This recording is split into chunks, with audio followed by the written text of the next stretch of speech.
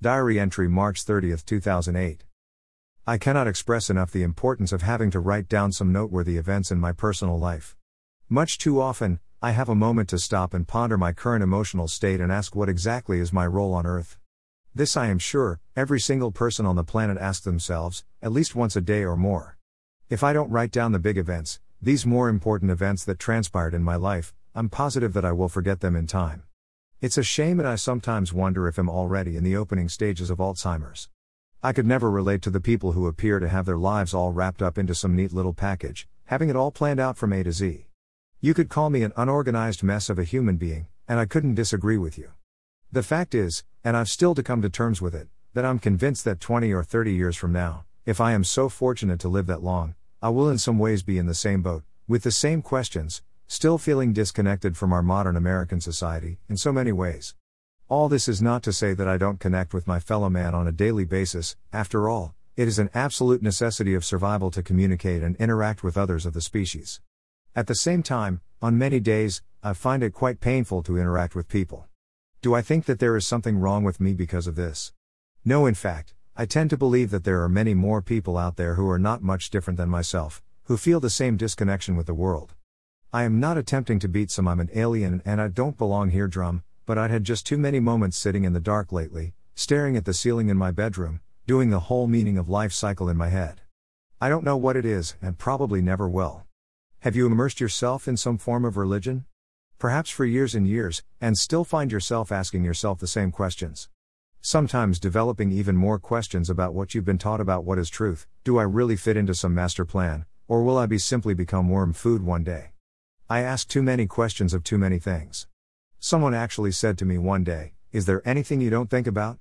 I'm sorry, but this is who I am, and I'm convinced that someone could repeatedly beat me over the head with a frying pan and I would possibly be forever brain damaged because of it, and I would still overthink things, asking too many questions, saying much more than I should, and making the same foolish mistakes over and over again. Some things, I will never learn. Strangely enough, this makes life ironically bearable. I relive the same routines, never really getting it down. It's like listening to the same record over and over, and every time hearing some different nuance in a song you never heard before.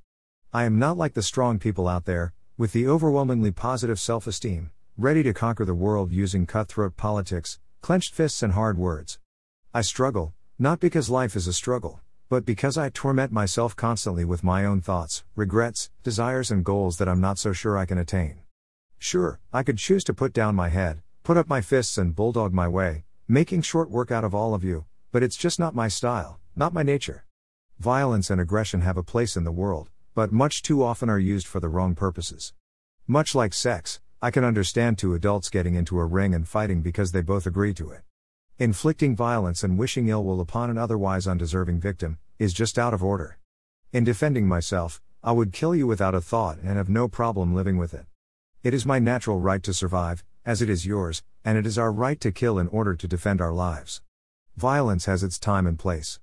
How often do you make a decision that you have to live with and wish you hadn't made that decision? Some poorly thought out decisions are easier to live with than others. Some can affect you emotionally to the point that you think so much lesser of yourself as a human being. Can you sleep at night, even though you killed someone? Do you sleep like a baby, clean of conscience? Some are easily dismissed as hiccups, moments when you look back and say, "What the fuck was I thinking?" Sometimes there are decisions that you wish you hadn't made, because later on, sometimes months after, you found yourself wishing you could go back to relive a moment, enjoying it one more time, maybe doing it over in a different way, for better or for worse. Some decisions, you are so glad you made, you wonder how bad off you would be if you hadn't made those choices. Most days pass by like farts in a windstorm, forgotten in time and not noteworthy. As they say much too often, that's life.